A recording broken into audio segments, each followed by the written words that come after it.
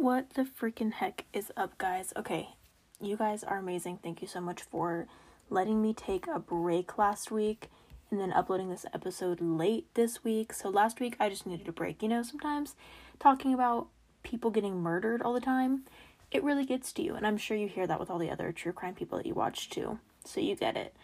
It's hard to talk about murder all the time, okay? Let's be real. And then, so I was going to record yesterday. Today's Friday. Clearly, you guys didn't get an episode this morning. I was going to record yesterday, and I, was very close to death. I'm not going to lie. No, I'm just kidding. I think I had a migraine. I don't know. It was weird. Hold on, I need to lower my chair. I don't know. I got, like, a really bad headache, and I got really sick. And I couldn't even open my eyes, so I definitely couldn't have recorded an episode, but I'm here and we're great, and I'm so glad to be back. I missed you guys. I missed talking and rambling and nobody listening, but also you guys. That didn't make sense. The giveaway turned out great. I was really glad that people actually paid attention to it. We got a winner, and it got Jenna's account some attention, which I'm so glad because her products are amazing, like insane. Go check her out if you haven't. I'm trying to think of all the other things. Oh my gosh, merch designs. They're finished. They're ready. I just have to launch the website. So get ready. Save your money. Okay, if you just heard Matthew yell, he's playing 2K, and I told him he could continue. I told him he didn't have to be quiet. You're going to hear him yell at the game. I don't know. But yes, the merch designs are done. I think the most expensive thing that I have on there is like $15 right now. I'm going to add a hoodie design though soon. But I will let you guys know when that launches. What else? Today I'm crocheting the checkered cardigan. It is my mission to get that thing finished this weekend. It's only been in the process since January. Like, come on. I haven't been able to crochet for the past 2 days because on Wednesday I was just way too busy with work, and then Thursday I died. So I'm excited to crochet right now. I've missed it. It is my, like, peace after a long day at work. I think that's about it. Grab your snacks, grab your tea, coffee, alcoholic beverage, and if you're a sober friend, grab some water, or tea or coffee. And if you're a crocheter or a knitter or a crafter, grab your project and let's get into this. We're gonna crack a quirk. I don't know if anybody else knows what those are. They're from the Boulevard Brewing Company. I don't really know what it's called. It's in Kansas City. But these quirks are amazing. They're like spiked, sparkling drinks. I don't know. Oh my god, Matthew's laugh is so loud. But this is a strawberry, lemon, and basil one. Okay, ready? Oh god, I can't get it. Oh my gosh, I'm so weak. I hope that sounded cool. Okay, hold on. Oh my god, I needed that. Okay. Today we're going to talk about Lauren Gettings. Yeah. It's a doozy. It also might be a little short. But you know what? Sometimes things are short and sometimes we have to deal with it. God. Okay, let me have a second, gulp some of that quirk, get in the mood to talk about murder again, and I will be back. You know the drill. Did I already say what the heck is up, guys? I did. Oh god, I hope I did. Okay, so this case is about Lauren Gettings. In this case, okay, so in a lot of cases, the murderer or a kidnapper will, like, put themselves into the search party, for the murderer or for the missing person. This is definitely one of those cases. Like, they do it, I think, in a way to, like, make themselves not look guilty. How many times did I just say, like, they'll do it to make themselves not look guilty, and in the end they're over-inserting themselves, and it just looks real fishy. But that's what happens in this case, so, excuse me. Yep, I'm leaving that in. In June of 2011, Lauren Gettings, who was 27 at the time, was attending Mercer University Law School in Macon, Georgia. I think I've had to say that name before in one of my, I think it was my Samuel Little one, and I could not say it. But at Mercer University Law School, wherever that is in Georgia, the only thing standing between her and her dream job was the state bar exam. That's like the board exam for lawyers, if you didn't know. Lauren should have been in the library studying with all of her friends, but no one had seen or heard from her in days. So at first, everybody thought that she was just tucked away in her room studying for the exam, but after no one could get in contact with her, friends grew a little worried. Lauren was so close to being finished with college, preparing to take the bar exam, while living in her own apartment right across from the college. I would not want to do that. I want to be far away from the college as possible. As far away from the college as possible. You'll notice that I forgot how to speak also in the week that I was gone.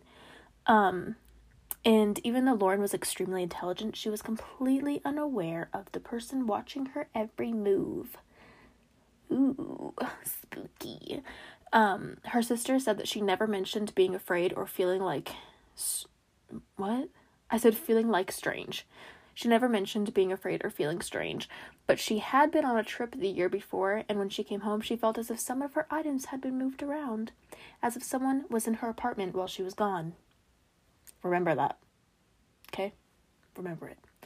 She soon forgot about this little incident, and when she became engulfed in her law student life, after knowing what happens to her, I don't doubt that someone was in her house.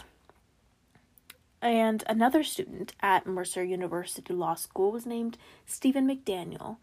And he said he knew Lauren very well because he lived across the street from the university in the same complex. And he ended up taking an interest in her, asking her on a date, but she politely declined because at the time she was dating someone else. So after a weekend of no one being able to get a hold of Lauren, friends and family were becoming a little bit more concerned. Her family didn't seem too alarmed at first since they knew that she would be studying 24/7 for the bar, but her friends were the ones that came to the apartment after contacting police to look for her.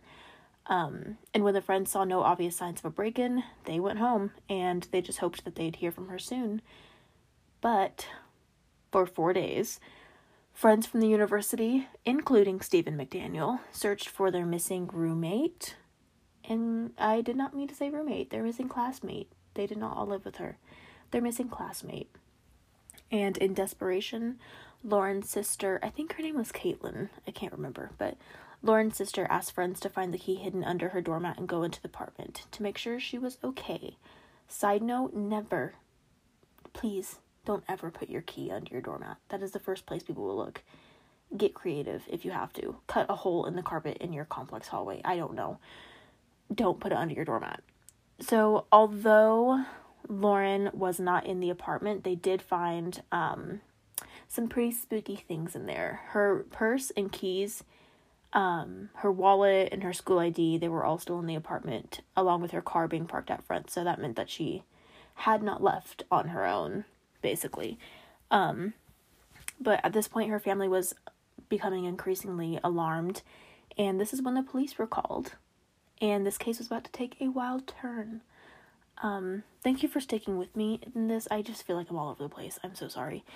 And I bet me apologizing is really frustrating too. Just ignore my entire existence. Thank you. Excuse me, I burped again. I'm leaving it in again. I don't know what you expect from me. This is when the police were called, yes. And this case was about to take a wild turn. I just said that. Police Sergeant Scott Chapman began collecting the names of individuals in the complex and those associated with Lauren due to the fact that there were no obvious witnesses.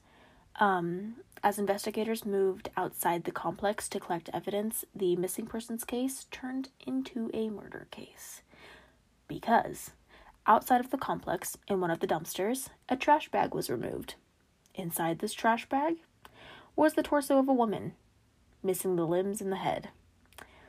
Oddly enough, though, the trash was supposed to have been taken that morning, but the truck was running later than usual, leaving the remains of what would have later been identified as Lauren's.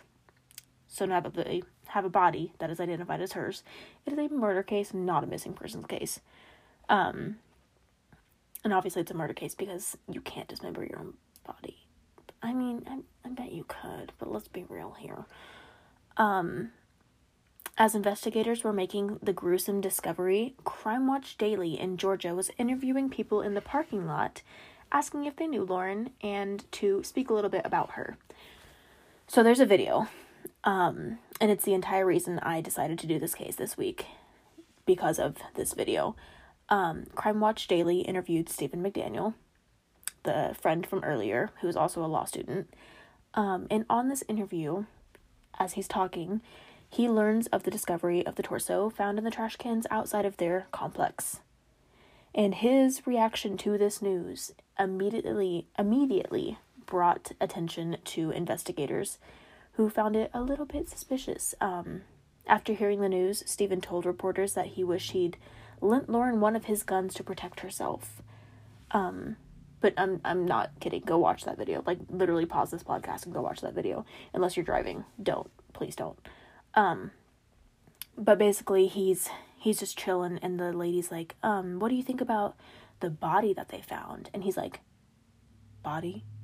And then he sits there and he's like staggering, like he's about to pass out, and she's like the interviewer, is trying to like break the silence, and she's like, well, we don't know if it's Lauren's body. And she's like, are you okay, sir? And he's like, I think I need to sit down. And they film him, and he like walks over to the curb and like sits down, all weak, like faint. I mean, you can tell that he looks like he's about to pass out. And I know if I heard that like a body had been found while I'm looking for my missing friend, I would react the same way. But they weren't that close. But people didn't really know that. I don't know. Watch the video for yourself. You have your own brain. You can form your own opinions. You know what I mean. So, within just a few hours after the interview aired, investigators started looking closer at Stephen. He was a 25-year-old law graduate who was described to be quirky and super intelligent. And investigators learned that people thought he was a bit strange and creepy because he had an obsession with zombies. But to be fair, I think we all went through the Walking Dead stage, you know? But he also often asked others what their perfect murder would be, so yeah, he's a little strange. I definitely don't walk around asking people what their perfect murder is. So after bringing Stephen in for a routine questioning, just because he was associated with Lauren, all the other friends had to go through it too. Hard evidence started rolling in. So in his possession, Stephen had a master key and an exact key to Lauren's apartment. He also had a flash drive that belonged to her, which contained hundreds of personal photos of Lauren. His computer history showed multiple searches for Lauren's Facebook and LinkedIn pages, including specific links to pictures of her that corresponded with the times that he was looking up violent pornography. I think you can use context clues to figure out what he was doing. There were also multiple pairs of her underwear found in his apartment. And that's just not what friends do. With all of this evidence, there was also a video camera found, which shows Lauren's living room and bedroom from the outside of her windows. Stephen was able to record this by taping a camera to a long stick, and witnesses claimed to have seen him walking away from her apartment. Walking away from her apartment with a large stick the night of her murder. So basically, he like duct taped his camera onto a stick and then held it up to her windows so that he could videotape her. I don't know. What do creeps do? That? I live on the bottom floor. Oh, I probably shouldn't say that. I don't know. I live on the bottom floor. Don't come murder me. I have a gun. I'll shoot you. Just kidding. Maybe. And I'm always scared that people are looking at my blinds, because after I shower, I just walk right into my room. I'm gonna get murdered. When I do get murdered, though, make sure that you play this clip at my funeral and laugh about it. Also, I want to be cremated, thank you. On the day that her remains were found and identified to be hers, Stephen was arrested on unrelated previous burglary charges, which he willingly admitted to. So they were basically, like, searching for other reasons to arrest him. So this This ultimately gave police the ability to hold him and question him more thoroughly, which then led to the charge of murder. So after years and years, he kept his innocence, even when multiple pieces of evidence kept showing up and proving him guilty. But he finally accepted a deal and pled guilty to her murder, which led him to confessing everything in court, saying it all started when he entered Lauren's apartment at 4:30 in the morning, wearing a mask and gloves. I also read somewhere that he was wearing her underwear as a mask and cut holes in it, but I could only find that on one website, and this case is terribly written about. Like, the details are terrible, as in a lot of misinformation. I don't know, people have got it twisted. That's all I gotta say. So on June 26th of 2011, Stephen entered Lauren's apartment using the master key he had gotten a hold of, and when a floorboard creaked as he was walking in, she woke up. Stephen said that Lauren saw him and said, "Get the blank out," think you can gather, which is when he jumped onto the bed and grabbed her throat, and after a struggle they ended up on the floor, where he choked her until she passed away. He then placed her in the bathtub and returned to his apartment, where he remained for the rest of the day, and then he came back to her apartment around midnight the next day, and, trigger warning, he dismembered her using a hacksaw. He then disposed of her remains, except for the torso, by placing them as in her arms, legs, and head, in black trash bags, and then put them in dumpsters around the school campus. And then on Tuesday, June 28th, he disposed of the torso by placing it in a black trash bag and put it in the trash can outside of their own apartment complex. He was smart enough to get a law degree. I don't know why he wasn't smart enough to dispose of the body a different way. Thankfully, he wasn't.